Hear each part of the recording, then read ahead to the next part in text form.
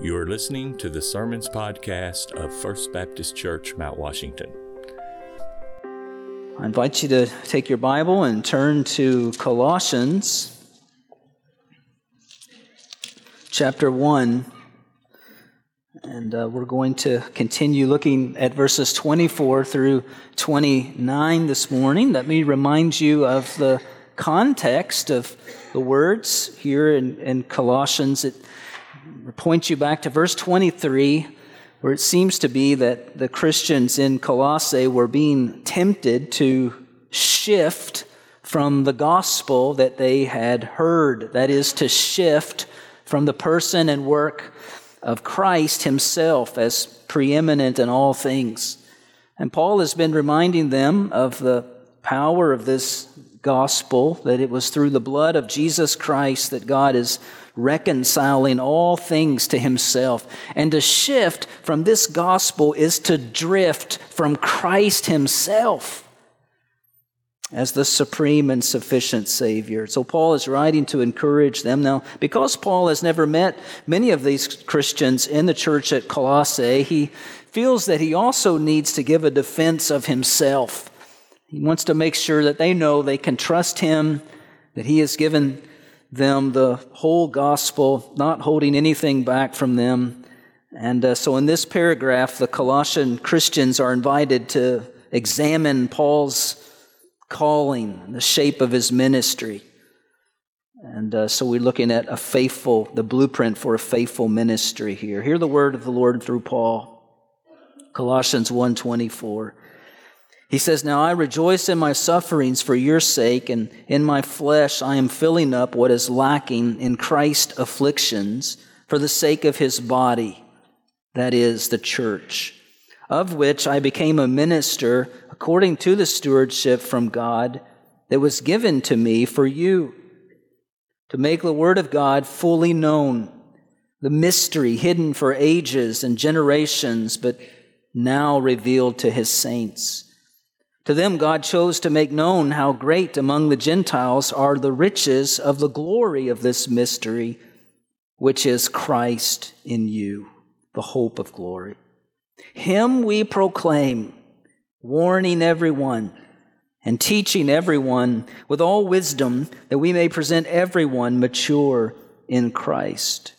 For this I toil, struggling with all his energy, that he powerfully works within me." Let's pray. Lord, we thank you for the reminders this morning of your goodness and faithfulness to us. And we thank you that you've given us your word like this to help lead and guide and to shape, transform our lives. We pray that, Lord, this morning. And I pray that you would use me as your servant. I pray that you would increase and I would decrease, and your word would go forth. And I pray it in Jesus' name. Amen. So we're talking about what are the marks of a God-given ministry. What does faithful ministry look like? How will we be able to assess such a ministry?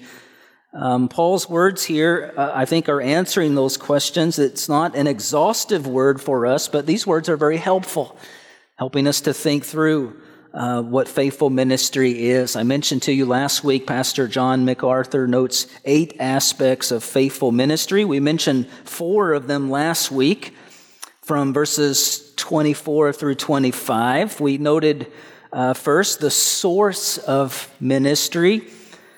Into verse 23, speaking of the gospel, Paul says, "Of which I, Paul, became a minister." And then he repeated that phrase in verse 25, "Of which I became a minister, according to the stewardship from God that was given to me for you." In other words, Paul tells the Colossians that he didn't appoint himself to the ministry. He wasn't self-appointed. He says, "I became a minister according to the stewardship from God." The source of ministry is God, he says. It's God who calls. It's God who appoints. It's God who gifts for ministry. It's a stewardship from God, a divine calling from God. Secondly, we noted the spirit of ministry, verse 24 of this gospel. I became a minister. Notice the first three words of verse 24. Now I rejoice. The spirit of ministry is joy. It's rejoicing. There's a humble joy that marks all of us as believers in Jesus Christ. It comes from an understanding of what we've been singing about this morning, what God has done for us through Jesus Christ. He wrote in verse 21, Paul says, "And you who once were alienated and hostile in mind, doing evil deeds, God has now reconciled in his body of flesh by his death." Simply put, when you understand that God has rescued you, redeemed you, loved you, died for you, rose for you, saves you by his perfect life and sacrificial death, gives you the hope of heaven, how can we not be among the most joyful people? And as long as you remain humble, you can remain joyful. The moment that you start wondering to yourself, I think I deserve something better. I think I deserve something more. I think I'm not sure I've been given everything in Christ. That's when you start losing your joy, church. Ministry comes with all kinds of unique and heavy burdens and temptations of discouragement and despair, but Paul is reminding us here that the attitude we're to have in staying humble is not forgetting the joy of knowing Jesus Christ as our Lord and Savior. That's so important. Third, he says, because inevitably ministry is marked by suffering. Verse 24, now I rejoice in my sufferings for your sake, and in my flesh I'm filling up what is lacking in Christ's afflictions for the sake of his body, that is, the church. We talked about last week, this does not mean, Paul is not saying there that Christ's sufferings, that what he did for us was lacking in some way, that he didn't do it all on the cross. That verse has been used by the Catholic Church to sell indulgences or to collect money to purchase people's salvation out of purgatory, as though something were lacking and we could purchase that. Brothers and sisters, that's not anywhere in the Bible. Christ did everything for our salvation. Amen? He paid it all. The New Testament emphasizes that Christ's cross alone is enough to atone for our sins completely, fully, so that we can be forgiven and go to heaven when we die. It is by grace alone, through faith alone, in Christ alone.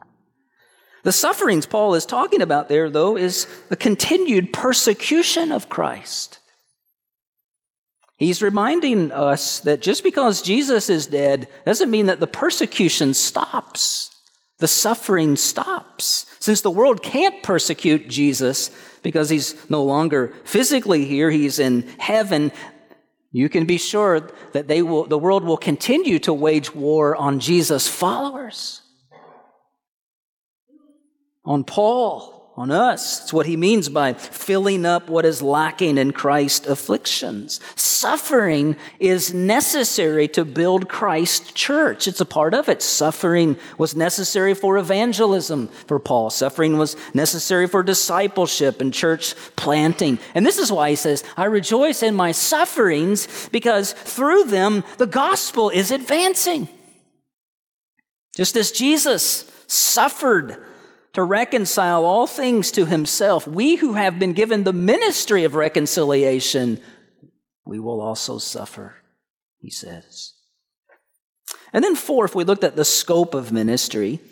Verse 25, he says, of which I became a minister according to the stewardship from God that was given to me for you, to make the word of God fully known, or literally to fulfill the word of God, to fulfill the ministry of the word that God had given Paul. I think he's saying to preach the whole truth. Here's the scope of ministry, to preach the whole truth to all of the people in the place to which the Lord has called you, to plow deep and to trust Him for the growth. And we talked about how we need to worry about the depth of ministry, and God will take care of the breadth of our ministry. That brings us to the next four, beginning with fifth, the subject of ministry. Paul describes that, verse 26. He says, the mystery hidden for ages and generations, but now revealed to His saints. The stewardship of ministry was this message, or this mystery, he calls it, here in verse 26. It's hard to say for sure why Paul uses this word. It may have been, again, giving us some indication of what was going on there in the church in Colossae. They were being, remember, tempted to shift from the gospel, and there were false teachers who I think were coming in potentially and saying things like, Christ is not enough. You've got to know more. There's more that, and maybe they were even using this kind of language, like there's some things that you've got the gospel, but there's some other secret things you don't know about, and you need more of these things. It's interesting to me, those kinds of claims are not unusual at all in the history of the church, are they? I remember just a few years ago coming across this headline, Biblical Prophecy Claims the World Will End on September 23rd, 2017. Here's the other part, Christian numerologist claim. And I thought, what in the world is a Christian numerologist? And apparently it's someone who is an expert in finding secret codes in the Bible. Who knew, church? Secret codes. As though what is plain for us to see and understand is somehow not enough for God's people in the church. Well, several years before that, it was Dan Brown's Da Vinci Code. Remember that? I mean, it just comes on and on and on. It's nothing new here from Colossians and to our day. But this is not what Paul means by the word mystery. He may have been using that word to kind of poke the false teachers a little bit. Let me tell you about the mystery. What Paul is talking about here, this mystery is the gospel. It's the gospel. The mystery is nothing more, nothing less than the gospel of Jesus Christ. And he's telling us it does not come about by some semi-secret rite or ritual, but as we'll see in the moment, it comes by the public proclamation. There's nothing hidden here. This gospel that has been unfolding from the very beginning in Genesis all the way through Christ. This gospel was concealed in the Old Testament, but now it is revealed in all of its glory through Jesus. That's what he's saying. Verse 26, the mystery hidden for ages and generations, but now revealed to His saints. To them, God chose to make known how great among the Gentiles are the riches of the glory of this mystery. Then he tells us what it is, which is Christ in you, the hope of glory.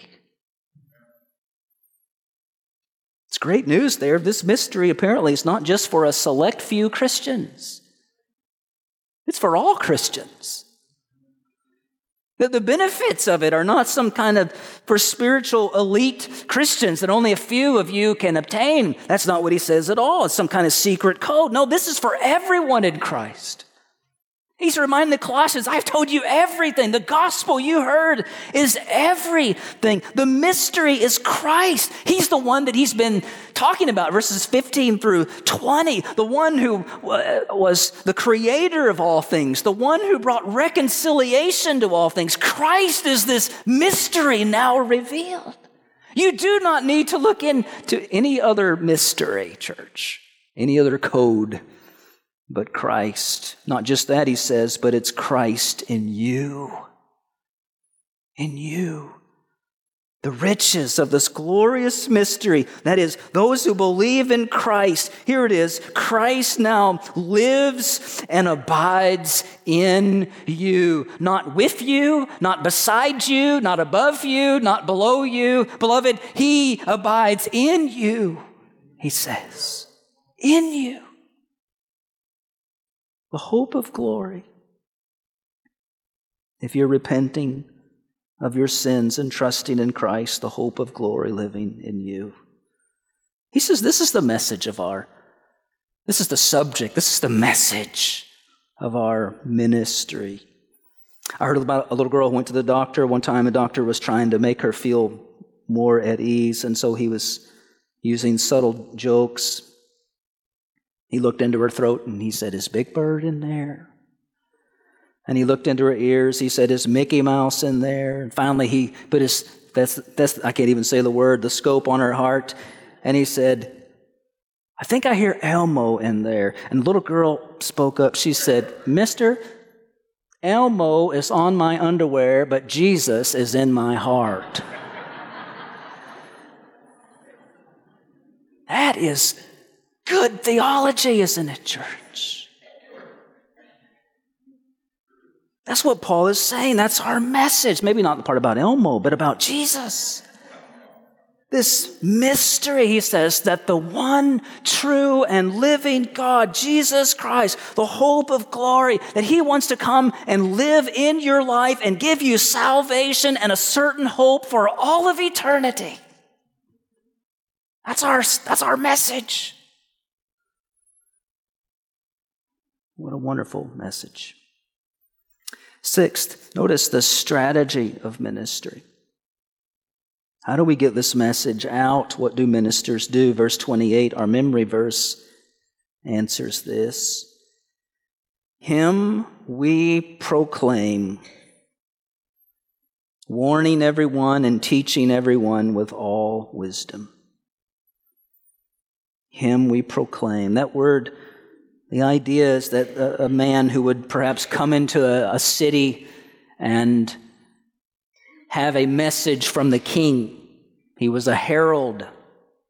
He was there to herald or proclaim the message. It's a public proclamation.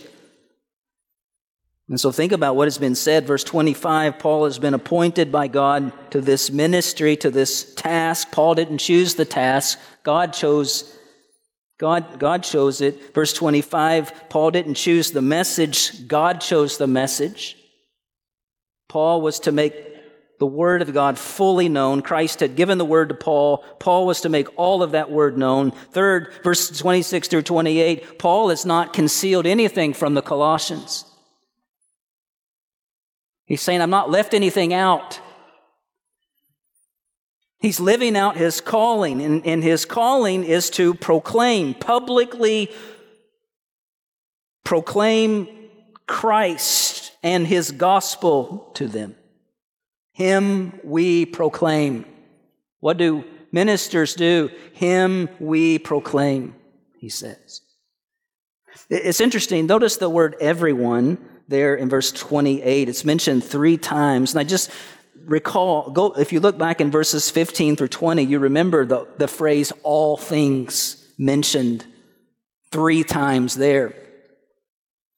It's not the same word, but the sense is that there's echoes of the all things here in the everyone. All people, he says, are to hear of Christ, in whom all things have their origin and whom in all have their very existence and reconciliation. Everyone, all things, him we proclaim, he says. He even gives us some specifics about this proclamation. He says it involves warning everyone and teaching everyone. Warning everyone. I hate to use the word negative, but that's the implication. The preacher is to warn.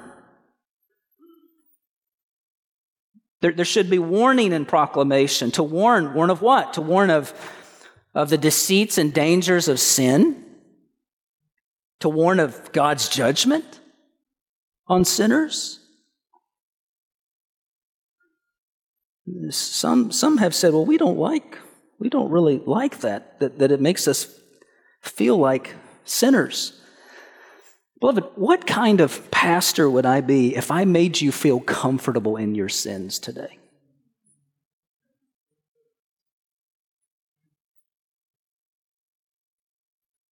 If sin leads to death and judgment, as the Bible says, we must warn, Paul says. He uses a similar word, by the way, in chapter 3, verse 16. And there the word is translated admonish. Admonish. And in that passage, Paul is saying that all Christians have a responsibility to admonish or warn one another about sin. So it's not just the preacher. Obviously, we do that in love. But to not do that, you understand, is not loving at all.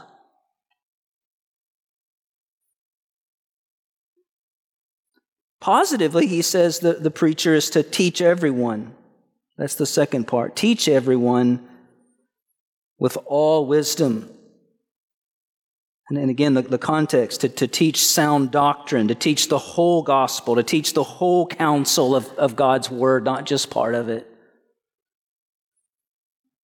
Paul, referring to his ministry in Ephesus, and he wrote this, Acts 20, verse 27, he says, "For I did not shrink from declaring to you the whole counsel of God." To minister is to preach the whole gospel. To instruct, to teach everyone, he says, with all wisdom. Dick Lucas writes this, "In the fallen world where people naturally go astray, and especially where the church is marked by unfaithfulness, such warning and teaching cannot be avoided." So what's the strategy for the minister? It's proclamation, isn't it? Preaching. It's interesting, in all that the New Testament says about the central place, the central role of preaching in the church, it's interesting how much it is denigrated, downplayed today.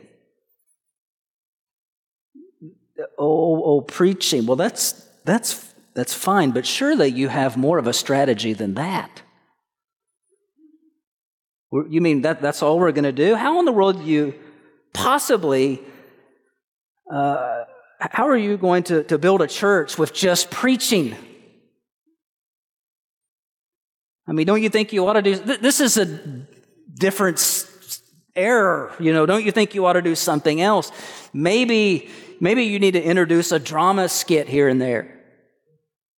Maybe you should make the lights go off and on a little bit, flicker different colors, maybe some fog machines or something like that. I mean, surely you're not going to rely on some outdated methodology of preaching the Bible to win sinners and disciple saints. And yet, beloved, that's exactly what the Bible calls us to do over and over and over again.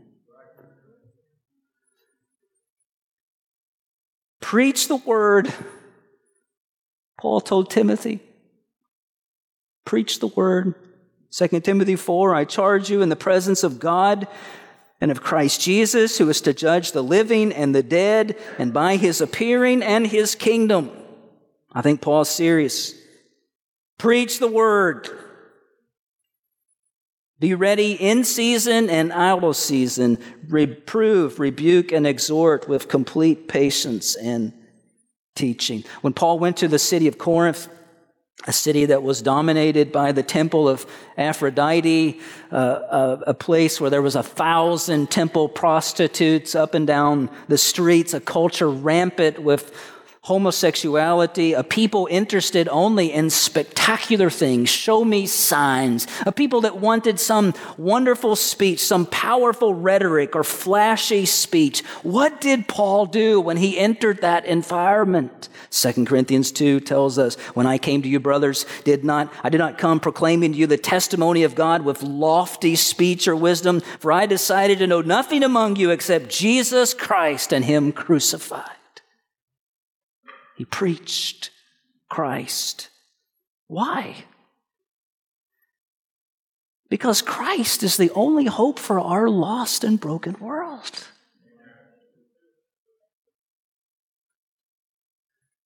The world says, do something new. Do something entertaining. Do something popular. Do something trendy. Do something political. But over and over, the Scripture says, ministers, he calls ministers, proclaim Him. But this is why I believe what I believe and do what I do. It is the same mission. It has not changed. It is the same message. It has not changed.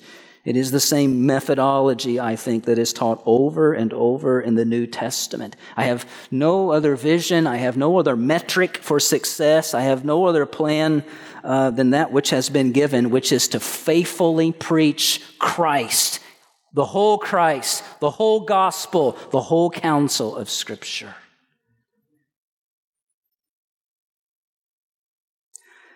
But that's not the ultimate goal. Notice the sum of ministry. And it's found at the end of verse 28. Him we proclaim, warning everyone, teaching everyone with all wisdom, that we may present everyone mature in Christ. That's the goal. Literally, that we may present everyone perfect in Christ. What is the sum or the goal of ministry? It is the maturity of the saints. That's Paul's goal.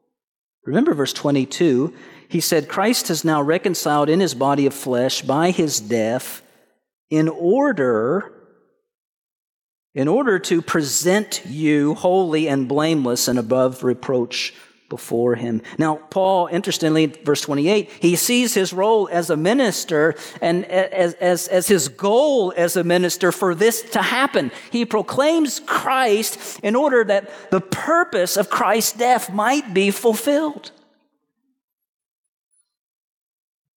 You could say that the proclamation is for the purpose of presentation, to present everyone mature, perfect in Christ.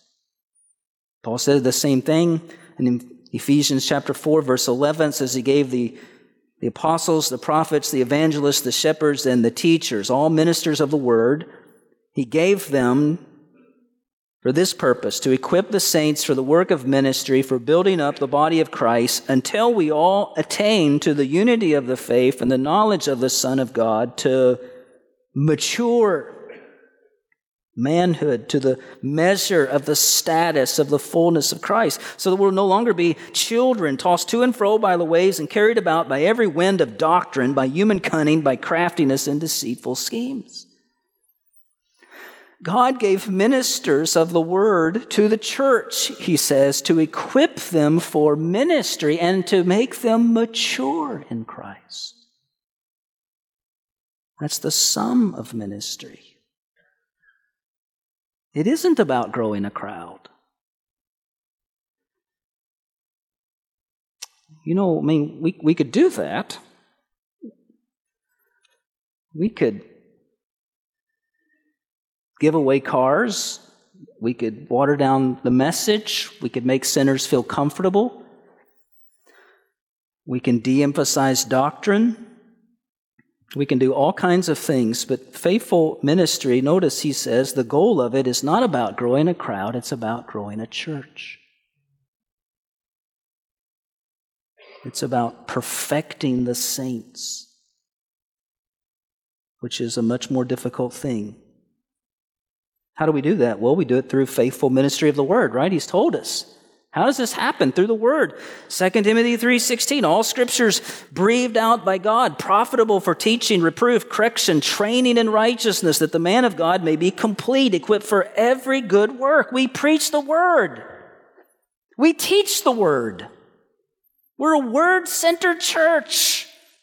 All of our children's ministries and student ministries, all the way through our senior adult ministries, we want to be word-centered. But we don't stop there either. We want to be word-centered people. We want to take the word in personally. How do we mature? How do you grow as a Christian? How do you grow in maturity? By getting this book into your life. Reading it, studying it, memorizing it, meditating on it, living it out. Chapter 4, verse 12 of Colossians, Paul reminds them that this was their beloved Epaphras' goal. Epaphras was the one that brought them the gospel. Colossians 4:12 says, Epaphras, who is one of you, a servant of Christ Jesus, he greets you, always struggling on your behalf in his prayers. Here's why, that you may stand mature and fully assured in all the will of God. That's the goal of every faithful minister. We preach Christ in order to present everyone mature, perfect in him. Which leads us to the final aspect, which is good because the chili is cooking. Amen. Number 8, the strength of ministry. The strength of it. Where does that come from? Paul answers that, verse 29. He says, "For this I toil, struggling with all his energy that he powerfully works within me." It's interesting. How does a minister appropriate this power? The surprising answer that he gives is that we receive this power to do these things, to serve these things, not so much by believing or faith. We receive the power by working. Right? For this I toil, struggling. The minister, he is saying here, the pattern that he's setting forth is to work hard at it. Toil is a word that means to labor to the point of sweat and exhaustion. We might say that the ministry is no place for lazy shepherds. Presenting everyone mature in Christ takes work. How do we experience God's power in this? By working hard. I mean, there's no indication Paul was immediately conscious of some kind of surging energy of God within him. There's no indication of that, but what he is very well aware of is the sweat on his brow and the scars on his body. And all that he knows is that when he works, and apparently as he works, that somehow God works in that. It's amazing, beautiful thought. It's a tremendous principle.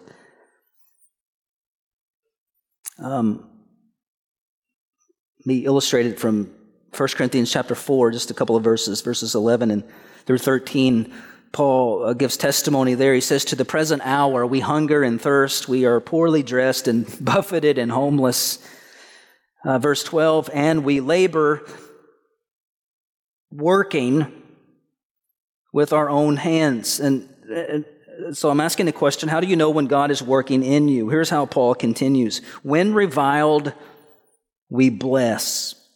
When persecuted, we endure. When slandered, we entreat." So if when you are reviled, you bless the person instead of curse them, and if you endure under persecution rather than give up and quit, and if when you are slandered, you respond by entreating rather than by doing evil back to that person, you can rest assured that divine energy is working in your life. Amen? Again, Sam Storms writes this. He says, you probably won't feel anything.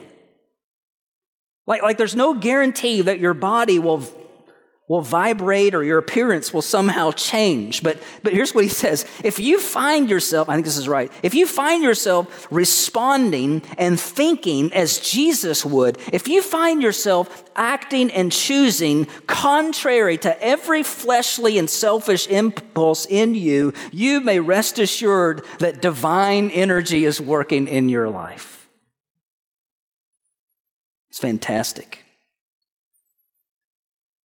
One more quote from MacArthur. He explains it like this. He says, these two parallel truths are a part of every great doctrine in Scripture.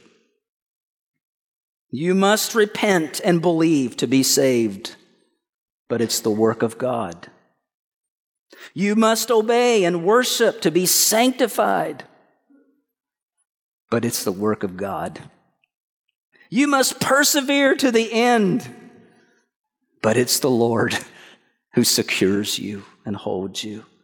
We minister with all our energy and all of our might, but the power is God's.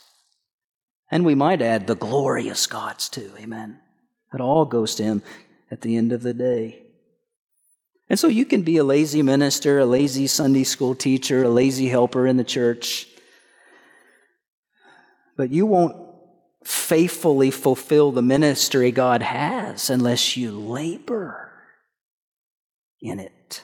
For this I toil, struggling with all of His energy that He powerfully works within me. Notice in that we've come full circle because the strength of ministry is the source of ministry, who is God.